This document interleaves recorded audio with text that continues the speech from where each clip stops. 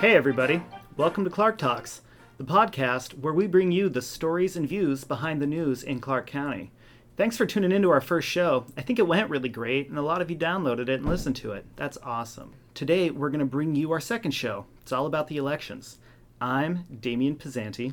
I'm Katie Gillespie. Yeah, I thought our first episode went really well. We had a lot of, actually a good amount of listeners for a sort of a trial run. And so thanks so much for listening in, guys. And yeah, so we're just going to get right into our second episode today. And not to stress anybody out too much, but we're going to talk a little bit about the presidential election today. We've got a special guest coming in from Pacific University to talk to us about the local support for Donald Trump in the 2016 presidential election. And then we're going to close today's podcast by talking to Greg Jane, our editorial editor, about why newspapers do endorsements. We've gotten a lot of questions about that over the last few months, and I think a lot of newspapers are getting questions about why they do endorsements. So we'll talk a little bit about that process and what that looks like. That's right, guys. If you thought that we were above the national politics fray, you were wrong. So it's going to be a really great conversation.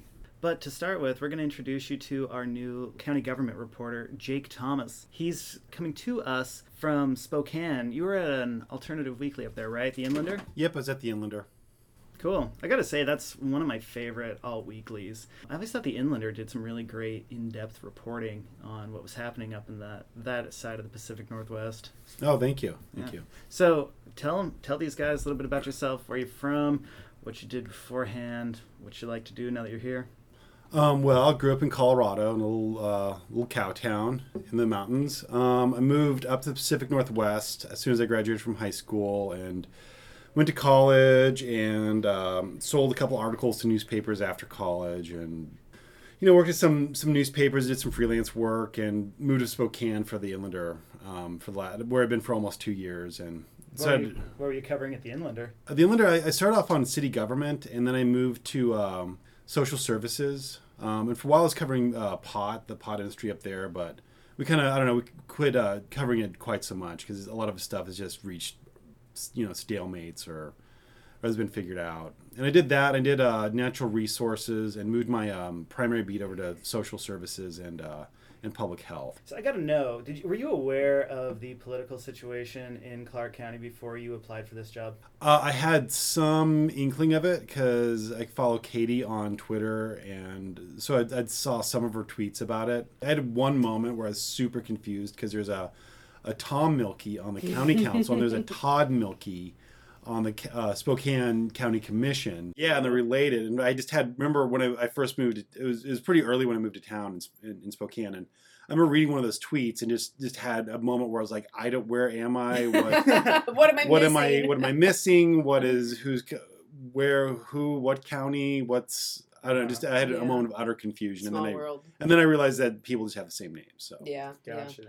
It's funny because even though we are like geographically about as far apart from each other as we could be, the political situation up in Spokane, like specifically the Spokane Valley, is pretty wild itself, isn't it? Yeah, it's they're it seem like they're fairly similar politically. They're both kind of divided, where they have some good hard left liberals and some good hard right Republicans here, and they have the same thing in Spokane County. But in Spokane County, you have the Valley, which is very interesting politically, where you have State Rep Matt Shea, who is always a source of controversy and headlines. And I don't know if you have an equivalent here in Clark County, but I don't know that we've had anyone who has pulled a gun in a road rage incident. No, yeah, I think that's pretty unique. He's his own guy. For sure. He's his own guy, and he is an entity unto himself. Yeah, I don't think anybody from Clark County went to the Malheur refuge occupation as well. So how do you think you had to prepare for this beat differently than you might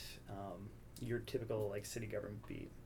Probably not too differently, because there's at Spokane city government, there's some level of dysfunction and drama, and I covered that for a while, and it sounded like it didn't quite reach the same level as Clark County, and I honestly didn't quite understand the level of what was going on at Clark County until I got here and started doing some research and started reading some old clips, and Katie, I have to ask you, when you sat down to like do your first day of work, what was going through your head? Well, so I did all my interviews over the phone for this job, so I didn't get a chance to talk to any of the reporters before I got in. My partner worked here at the time, so he was able to kind of give me, some warning, but I think even afterward, he admitted to me, he was like, I don't think I knew how stressful it was until you started covering it, but, one of the things, and I blogged about this when I first got here, is I was asked, like, how do you do working with difficult people? Like, how are you at working with people that don't want to talk with you?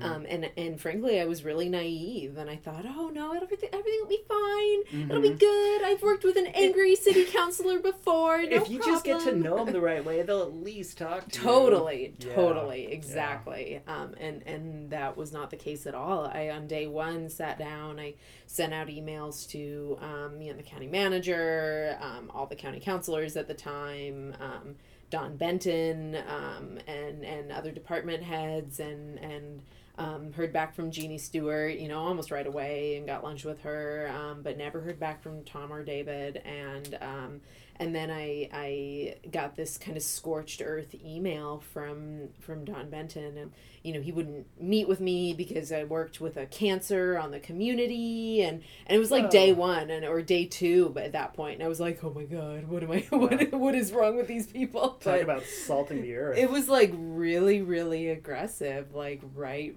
from the get-go, and I wasn't expecting that. So yeah, I mean, it was a little overwhelming in the first couple of days there, and continued, I think, to be overwhelming. I will say it has been, now I'm in a position, or was in a position, where I had good working relationships with Jeannie Stewart, Julie Olson, Mark Bolt, Mark McCauley, the county manager.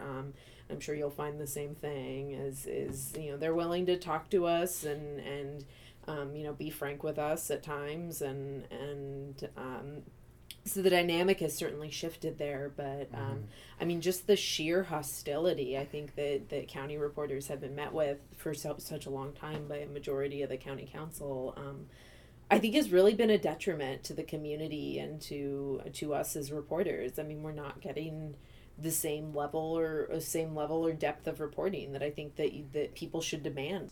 What have your first few days been like, Jake? Well, I had I think in my first council meeting on Tuesday, I believe. Yeah, I think it was Tuesday. And so I had a very cordial introduction with both David Medor and Tom Milkey. I went up and introduced myself, and they both seemed nice, I think Tom Milkey told me that the Columbian Fire is any reporter who tells the truth. So, I don't know. I guess I don't know what that means for me.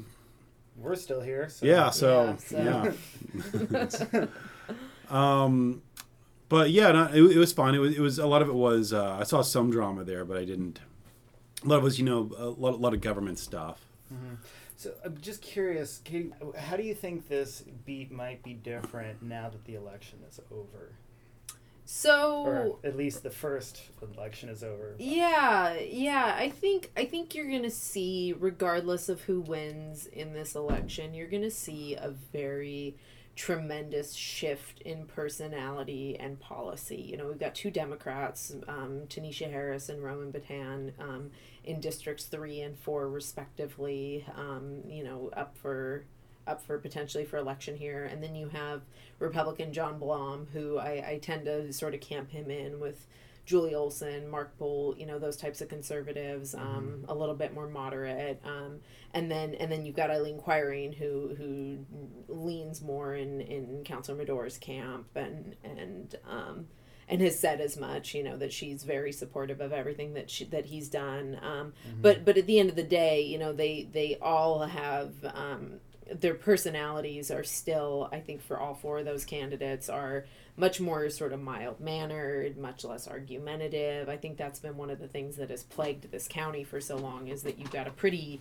intensely argumentative group of people. And I think that you'll see a lot of that starting to sort of be soothed and quieted a little bit in the coming months. But right. How do you think it's going to change the reporting on that beat? I think it's going to be a lot more I think my reporting has been very much focused on the people and the personalities. So. Well, I interviewed all the candidates who are running for county council, and then both John Blum and Tanisha Harris, his Democratic opponent. They both really stressed that they want to collaborate, that they don't want to get caught up in party affiliation, that they really want they want to have a collaborative approach, and they don't want to have nasty headlines coming out of the county. Heard that probably to a lesser extent in the other race, but that sentiment was also present, that the candidates wanted to work with each other and focus more on policy, it seemed like, from my conversations with them. Mm-hmm, mm-hmm. So all 4 of them met with you? I didn't meet with them, I just talked to them on the phone. Oh, but I mean... Yeah, they all called me back, so That's I great. got them all on the phone. They all talked to me. And I mean, even that already Yeah. is a transition, is a shift Yeah. from years past. So, we'll see, maybe once they're in office, we'll see. yeah, we'll see. Yeah. So, tell us about some of the stories that you're working on right now, and what we'll be reading from you pretty soon. I wrote a story about just campaign finances in the races, to see who's getting money and where they're getting it from, and just what kind of support they're getting from various segments of the community. And the Republicans are outraising their Democratic counterparts. I think what's interesting is John Blum. He's gotten a lot of money from a political action committee associated with the realtors. And he is a realtor himself, but he had some opposition in the primary from the Clark County Republican Party, but it was dwarfed by the amount of money and support he got from this political action committee, which I thought was interesting. And with as far as just the fundraising between John Blum and Tanisha Harris, they're pretty close, but John Blum has so much support from this political action committee that it looks like Tanisha Harris kind of has an uphill battle as far as money goes. Cool. Those Cool. are good ones. Yeah. Well, thanks for coming on the show. Appreciate Oh, you're it. welcome.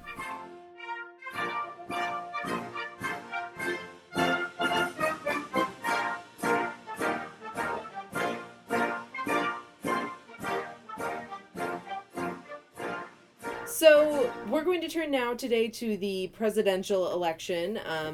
We were going to wait to do this podcast, but I think with recent events, decided to push it up a week. Yeah, it was too good. It was too way good. Too good to wait. I mean, what media outlet would not want to wade into the fray of this election right Totally. now? So we by the time you guys are listening to this, a lot of you will already have received ballots as they went out on Wednesday. So, but today we're sitting down with Dr. Jim Moore, who's the director of the Tom McCall Center for Policy Innovation at Pacific University down in Portland.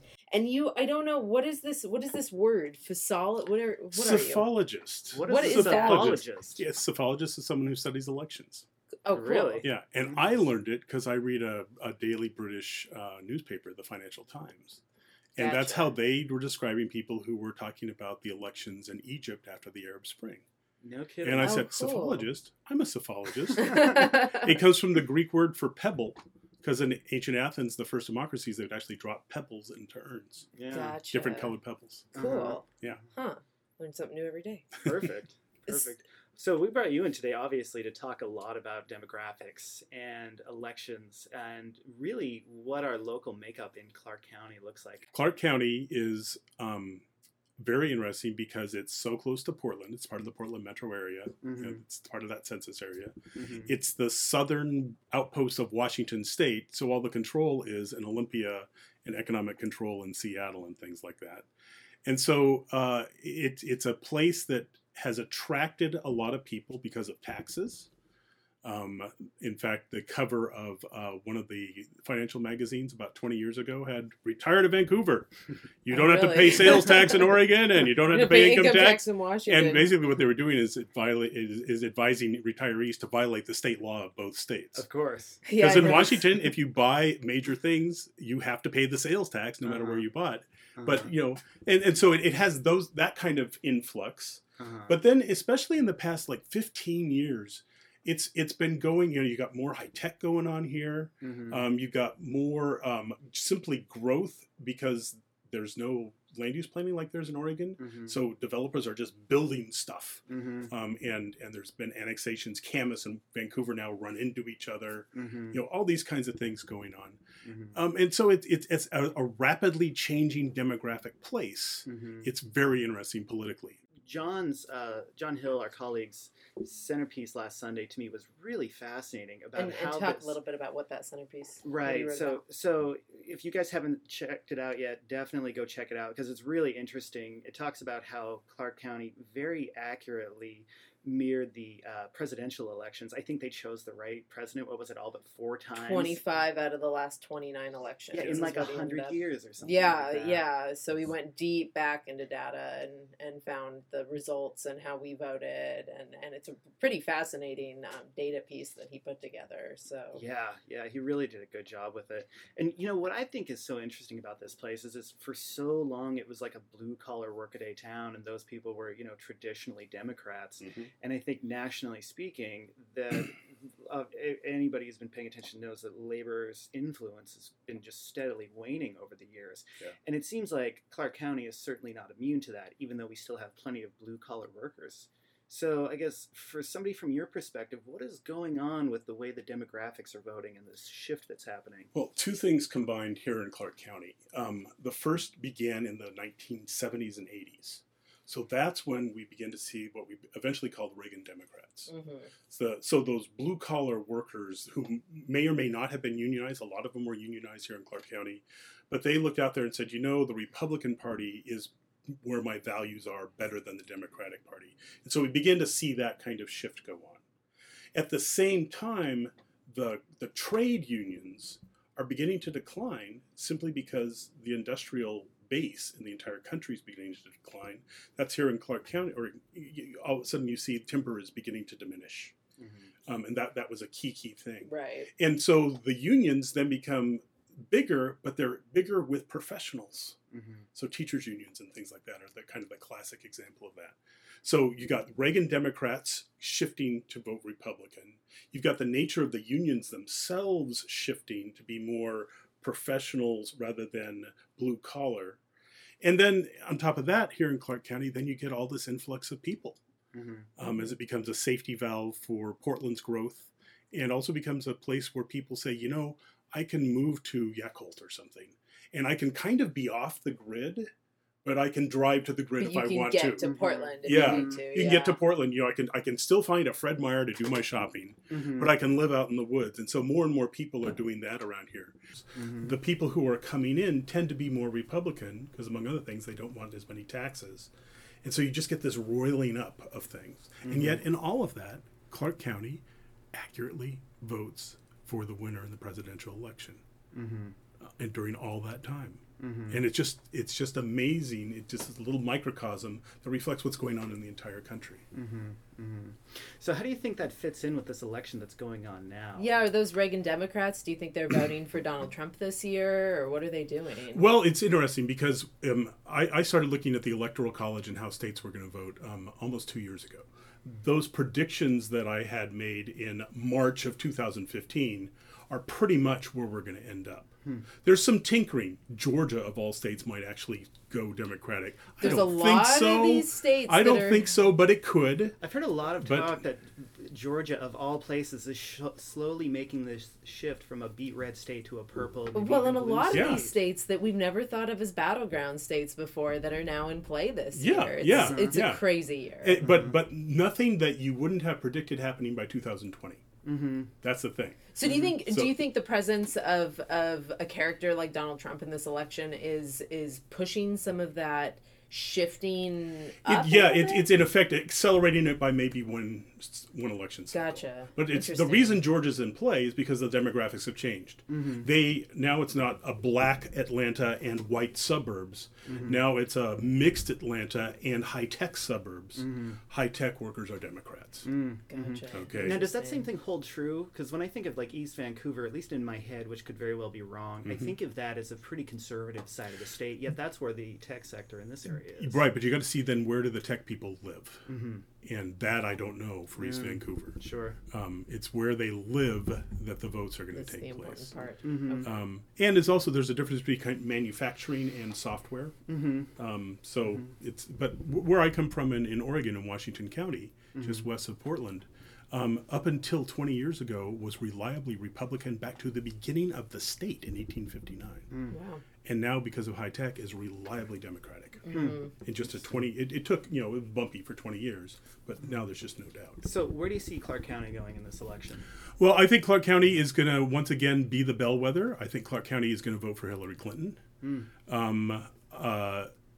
Simply because there are enough questions raised within the Republican coalition about Trump that people are either going to give Clinton a half vote, like your member of Congress, who's going to vote for Paul Ryan, or they're going to give her a whole vote by actually voting for her.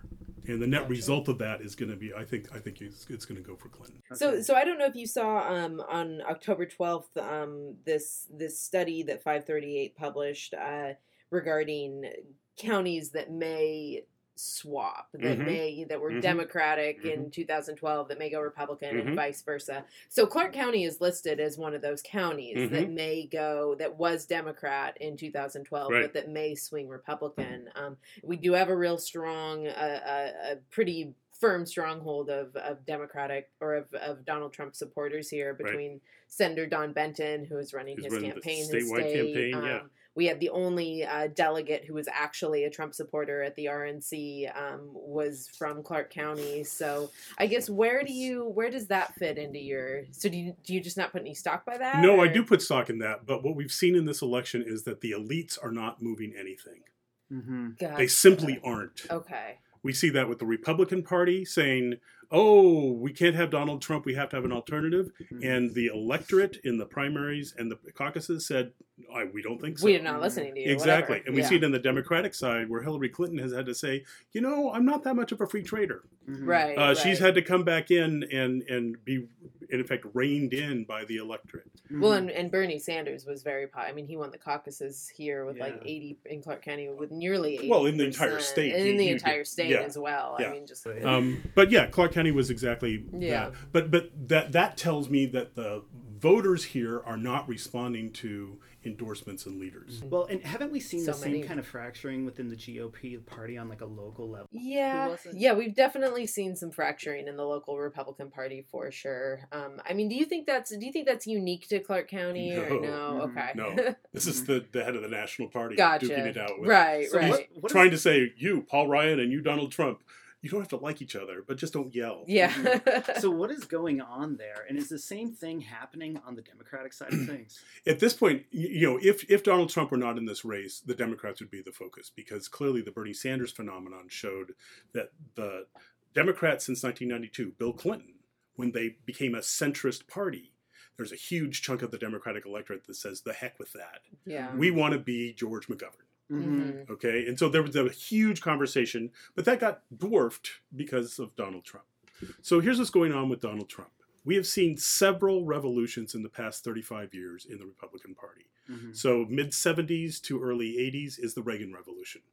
And all the bad blood that we're hearing in the Republican Party, you find exactly those words by some of the same players back then. I'm not going to vote for this nominee. This is the worst nominee in the world. Talking about Gerald Ford in 1976. Yeah. So that kind of thing. But as Reagan came in and it became a social conservative party, people left the party, not necessarily to become Democrats, but they left the party. But more than enough people came in to replace them. Gotcha. Okay, So just the idea. I mean, it just shifts. It was a shifting we've had around. shifting ideologies. Exactly. As parties And so that's where the existed. Reagan Democrats were part of that. But also this is when evangelicals come in a big way, those kinds of things. Yeah. We find the same kind of thing in a smaller way in the 2000s over the Iraq War. A bunch of people say George W. Bush is ruining the Republican Party. They leave, but more than enough people come in to replace it. Sure. Here's the issue going on right now. There aren't people coming in to replace Republicans who are leaving over the Trump phenomenon. So the ones that are leaving, where are they going and where are they starting to find their allegiances? Well, at this point, we expect them all to become unaffiliated. Unaffiliated is the fastest growing identification around the country. Hard to tell in Washington because you don't actually register by party. Right. But when you scratch an unaffiliated voter, you don't find unaffiliated. You find a disaffected Democrat or Republican who will vote for the Democrat or Republican. Right, reluctant party members. Exactly. And so that's what's going to happen. We're not seeing a shift of people saying, "Oh, I'm going to go become a Democrat."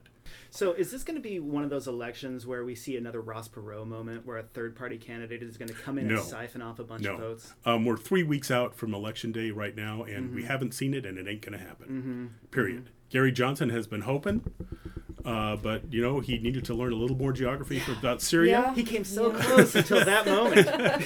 Man. He almost moved from 10% to 11%, and then he moved back down to 8%. Yeah. And we said Jill Stein just never took off. No. So we're just not seeing it. Another thing that I want to ask you about, and it's great that you pulled up this map of the electoral map in front of us, because you can just, for This is anybody from that can't... 2012. This is 2012, county by county across the country. So just so yeah. that's what we're looking at. So just for people listening, if you leave the Portland area, so Clark County, Multnomah County, and then Hood River County, and if you drive from there on I-80, you don't hit another Democratic county until Colorado. I mean, the Democratic Party is obviously very concentrated in the urban aries. Yeah. How did they lose, or did they ever have the rural vote? They had the rural vote when it was unionized. Uh-huh. So in Washington and Oregon, it was coastal towns, union people who were especially working in the mills and shipping, especially the kind of World War II and later. And then as those have declined, this is what Trump is talking about right now. There's been a decline in our industrial base, and so those people moved away, or they switched allegiances, or whatever. But that's when it was in Washington and Oregon, and quite frankly in Idaho, which now it's hard to find a Democrat.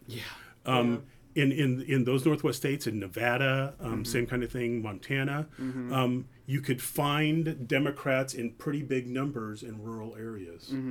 But in effect, that's shifted. And it's because of the growth of the environmental movement, which is seen as the war on the West. It's because of Republican stances on social issues. There's been a self-segregation. What type of Republican are you talking about that is leaving the party? Are we thinking more of like the Republican of the 80s that just can't handle the intensity of what's going on out there now? Think of George Herbert Walker Bush. So what we traditionally called country club Republicans. They've been the backbone, not ideologically for the past 30 years, but financially they're leaving.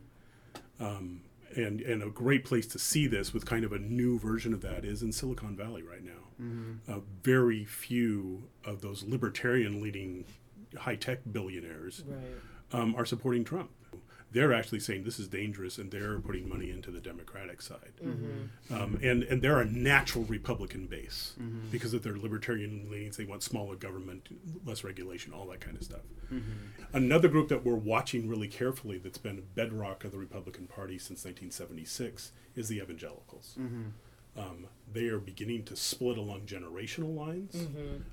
Last week when the Trump tape broke, we had Ralph Reed, who's the old line inheritor of Jerry Falwell and those guys, who came in and said, we have to vote for Trump because the presidency is not as important as getting the Supreme Court seat. And then the younger evangelicals are saying very clearly to their parents, I can't believe you're defending a man who talks about my body like that. And so it's just fascinating. So there was a group of Liberty University students who wrote an open letter to Jerry Falwell Jr., their president, berating him for endorsing Trump. Supporting Trump. Wow. Are the Bernie supporters leaving the Democrat Party? At this point, we don't see that. And the reason we don't see it is because there's nowhere for them to go. Yeah, I mean, without a viable, there's really no strong candidate there's no in either of those alternative. parties, what do you... There's no alternative. So the trick is, and this is the hardcore new Trump supporters and hardcore new Bernie supporters. They haven't voted before. How do you predict who's going to vote? Have you voted before? Right. And so we need to see them move beyond having taken part in the primary process. Are they actually going to cast ballots? Let's talk about the congressional races a little bit. Here in Clark County, we've got Representative Jamie Herrera Butler, who it seems at this point is the clear favorite to win, and then State Representative Jim Mueller, who is running for her seat on a very far left of center platform. And of course these congressional races, we're hearing increasingly these sort of elite Republicans that you've been talking about is at this point it's not about electing a Republican president, it's about electing a Congress that can stop Hillary. Yeah, So exactly. can you talk a little bit about that phenomenon? Sure. So here's the fear. People have done the math, and I've done the math on my own, and I agree with them. If the Trump effect is in a relatively safe district, so for instance, the Republican usually wins 55 or 60%. If the Trump effect is 5%, the Republican's going to win. Gotcha. But if the Trump effect is 8% or higher, there could be switches. There are enough places around the country where those switches could take place that Paul Ryan is afraid of losing his majority. So is this a legitimate fear? Because it seems like, pulling out their shows that, just about everybody hates Congress. They like their representative. Exactly. And so the idea that Congress only has, a 7% rating or a 19% rating on a good day is bogus, because that doesn't determine your vote. Your vote is, my representative is doing a great job. Right. And so that's the power of the incumbency. So it's really hard you have to have, if the Trump effect is big, that will be something that can overcome incumbency. But it's going to have to be really big for that to happen. And it's also why open seats are so important. So do academics like yourself really think the Trump effect is a legitimate phenomenon that could have an influence in this election? Well, let me tell you this. I gave a talk to some Pacific alumni over the weekend, and we were talking about this. And there were alumni from Wisconsin, Colorado, and Washington State, about Puget Sound. And all three alumni were working on campaigns for state legislative races. And they have seen, because of the Trump tape, they have seen swings of 7 to 15% in 3 days. Wow. So, with this Trump effect in mind, should Jamie Herrera Butler be worried? I don't think so.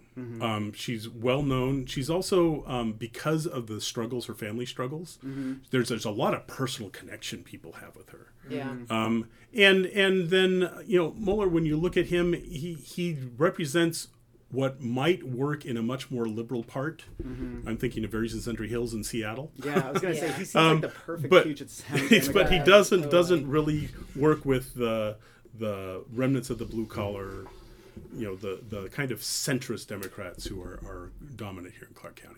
Gotcha. What about more local races? Do you think we're going to see the Trump effect affecting like state representatives, state senate? At this point, we don't know. My suspicion is that, once again, if Trump keeps talking about the sexual stuff, yes. Last time we saw this was 2006. Across the country, people said, we're tired of the Iraq War. And it was a good year for Democrats. Yes, it was. People running for state legislature, county commissioner, city council were knocking on doors, and people were saying, what are you going to do to stop the war in Iraq? And I think you're seeing, a lot of political advertising that is tying people to local candidates to Trump in weird ways. Yeah. That like if you understand what a county commissioner does, if you understand what a state representative does, it's like I don't know that that's a fair. Yeah, you can't put them in the same category. Right. Yet, the emotional argument there is so compelling It's that it's so hard to strong this ignore. year, yeah. Exactly. But your county commission has done a very good job of politicizing itself. Yes. And so because of that, if there is a Trump effect, it's going to hit them. That'll be really interesting to see. Is the Trump support strong in Clark County? We don't know. My suspicion is Clark County, when you look at it, is a county that is pretty evenly divided, R's and D's. So maybe a better question then, is anybody in this county really excited about their candidates this election? Yeah, true Trump supporters are really excited about Trump. When you look at other candidates, no, they're just not generating the excitement. Which if you're a challenger, you need to do, because overcoming the incumbency effect is tough. But you also have to be a cause. You have to be Bernie Sanders. Yeah. You have to be Donald Trump, Right. overcoming all the mainstream Republicans. You've got to be a cause, and we're just not seeing that. I think the media has so much become, since we're reporters, and of course we're big wonks about that kind of stuff. Can you talk about that a little bit, and Have you ever seen this before, where the media, it becomes it seems like we're just as much of a character in the entire election as anybody else. Not just a character, but like a pariah. Like an actual participant. We have seen it, but before the 1970s and 80s, it was back when there was the partisan press. Gotcha. Okay, so back in the 1920s and earlier, of course you saw all this. Yeah. In those days, you could run for office. In fact, in Portland, up until the 1960s, there was a Republican paper and Democratic paper. If you were a Democrat, you wouldn't even be named. They wouldn't even list the candidates and your name in it if you were the wrong party. Wow. So that. But then Reagan started this, and it got amplified. There's the liberal media out there. And George Herbert Walker Bush took off with that. And it's come and gone. It's come and gone. Now, it's fascinating because Trump, who is a product of that partisan media in terms of his appeal. Yeah. It's not the teas on washcloths that he sells. It's The Apprentice and all that kind of stuff. Is out there saying the media is a conspiracy against me. And what that is doing is it's playing into people already thinking that the media is split, which it is. But it's also partly because the media is so much weaker. I deal with this with my students all the time. They want to look at the media, and so they want to do MSNBC, CNN, and Fox. But the thing is, while we look at all those groups as symbols, no one watches them. Yeah. Fox, which is the biggest rating, is averaging like 3 million people. Wow. That's like that's really low. 0.75% of the population of the country. And MSNBC, it's almost vanishingly small. They're almost a statistical blip. Right. But by gosh, they're the liberal side of it. Right. And so this plays into that. What's different about Trump is he's saying Fox is doing it too.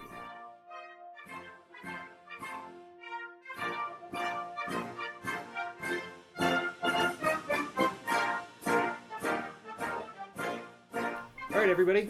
For our last segment of this week's podcast, we're going to sit down with another one of our staff members, Greg Jane, the editorial page editor, and we're going to talk about endorsements and newspapers that do it, newspapers that don't, and that kind of thing. So, hey, Greg, thanks for coming on. Well, thanks for having me. And I should note, we call them recommendations rather than endorsements. Gotcha. And the sole purpose of that is we want to emphasize that we trust the voters to make an informed decision, but as we write in all of our recommendations, we trust the voters will become well informed and leave it up to them, but we want to add to the discussion, and so that's the reason we do that. Doing endorsements has become kind of a hot button topic in like national conversations around the media lately, and it seems like some newspapers are bowing out of it, and then some of the ones that do, their readers are reacting pretty hotly to those. And that happens, I think that's a reflection of the political climate nowadays. And that happens to a degree every year, right? It does somewhat. Fortunately, I think people around here, compared to much of the national climate, people around here are pretty even keel. We don't get a lot of off-the-wall responses. People might disagree with it or maybe call it stupid, but since I've been here doing this, we haven't had any specific threats or people kind of coming unhinged at a specific endorsement. Okay. So who makes up the editorial board here? The editorial board is myself, editor Lou Brancasio, publisher and co-publishers Scott Campbell and Jody Campbell. And occasionally during the editorial board meetings, when you're sitting down with candidates or from representatives from whatever groups, there'll be a reporter in the room. But when it comes to the where do the conversations happen where you actually discuss who you're going to endorse? The typical process is we'll bring in 2 candidates for a race, or prior to the primary, we'll have 3 or 4 candidates. They will meet with the editorial board. Often a reporter will sit in on those meetings.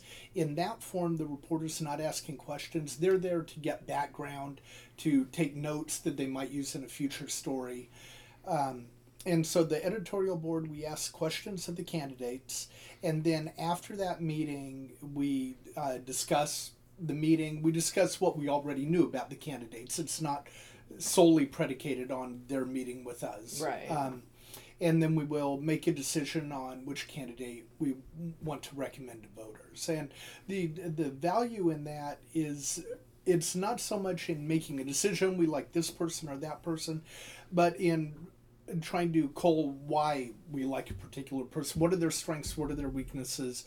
And therefore, that can help us make that recommendation to voters and just kind of flesh out the candidates. Do those conversations ever get kind of heated, or do you find that the editorial board is fairly like-minded? They don't get heated. We do have disagreements occasionally. We're in a tough spot now with only 4 members on the board. Right. Occasionally we have a 2-2 split, but we haven't had any trouble talking it out. I think, as I said, the goal is to emphasize each candidate's strengths and weaknesses, and we're all pretty easygoing. I don't think anybody has gotten terribly strident in their opinion in any situation. Okay. Why do you think it's important that we as a news outlet and a community resource give people suggestions on which way they should cast their ballots? Well, and it's funny, and that's you brought up a lot of papers aren't doing endorsements or recommendations nowadays, and particularly at the presidential level. Yeah, the Oregonian just came out Yeah. within the last week and said they weren't making an endorsement. Right. At the And they didn't presidential. in 2012 Right, as well. right. And part of that, and I can understand that, because our viewpoint is the endorsements or the recommendations for the down ballot items for county commissioner or county councilor, for school Local board, representative. for the local representatives. I think those are much more important to our readers from the standpoint of, by this point, certainly almost everybody knows who they're going to vote for president. They're well versed on the candidates and the issues. They've seen these people in the public eye for 15, 16 months now. Yeah, I don't know that a lot of people are picking up their Columbian to make it. A lot of undecided voters Right. are going to the Columbian to For make it president, For president, you're correct. Right. But when it comes to city council, when it comes to county council, when it comes to the legislative races, I think that's where we can really have an impact and help inform readers. So in the editorial board endorsed Democrat Hillary Clinton. I guess why, with that in mind, then why even do an endorsement in that race? Well, and that's a good question, and that's something that we've talked about. We did think it was important for us to lend our voice to the discussion, but again, on a race like that, we probably don't have as much impact as we do on the smaller, the more local races. Right. So with these endorsements, you mentioned that people around here are a little bit more even-keeled than they might be in some other places. Have you still encountered some blowback after an endorsement has come out or a recommendation? We occasionally we will I will receive emails, or other board members will receive emails saying we're crazy. We often will get letters to that extent, and we're happy to publish those letters if they meet our parameters for letters to the editor. And we often do publish them, saying I don't see why the Columbian endorsed this person when their opponent has this and this and this going for them. I think the race, the 17th Legislative District Senate race between Linda Wilson and Tim Probst, we got a lot of that kind of And that response. one's going to be very competitive. So you would expect it to be a little more intense, Totally. the reaction. Totally. That one will probably be very close. Now, has this editorial board at any time made a recommendation and then after the fact been like, oh man, no, maybe actually that wasn't the best guy to go with? Since I've been here, and like I said, I've been doing this for 3 years, I can think of at least one case where, I'll give you a little background. We in the primary, if there are more than 2 candidates, if there are 3 or 4 or 5 candidates, we will sit down with them prior to the primary. We will write an endorsement or a recommendation for 2 candidates, because 2 will advance to the general election. But we usually weight it a little more. It's fairly clear who we prefer of those 2. There have been instances where between the primary and the general election, we have switched. Oh, really? And gone with our second choice. We've elevated them to the first choice. Presumably in response to like new information that Right. has come out about those Yeah. candidates, or Exactly. Okay. Yeah. One, I think, core tenet of our business is trying to just get straight down to the facts and just find the core of the story that's going on and leave the passions out of it. How and that's just news reporting. How then does somebody like yourself at a that handles more of like recommendations or is crafting opinions, where does your own personal philosophy and versus like what like the political winds might be going, how do all those things kind of blend together when you guys are creating these? Well, and that can be difficult. Obviously, we all have our own opinions, but I think the people on the board and myself, I like to think I'm fairly open-minded. We don't make it a point to endorse X number of Republicans, X number of Democrats, but we have found each year when we go back and look, it's fairly evenly split. More maybe than party affiliation. We do have specific issues which might be very important to us. In some cases that might favor the Democrat, and in some cases might favor the Republican. I think everyone on the board, for example, we are all strongly opposed to an oil terminal in Vancouver. And so that specific issue, not that any of us are single issue voters, but that one will weigh heavily on any races that might have to deal with the oil terminal. That concludes another episode. Yeah, thanks so much, Greg, for coming Thanks on for and chatting with us having about that. Yeah, and thanks everybody for listening. See you next week.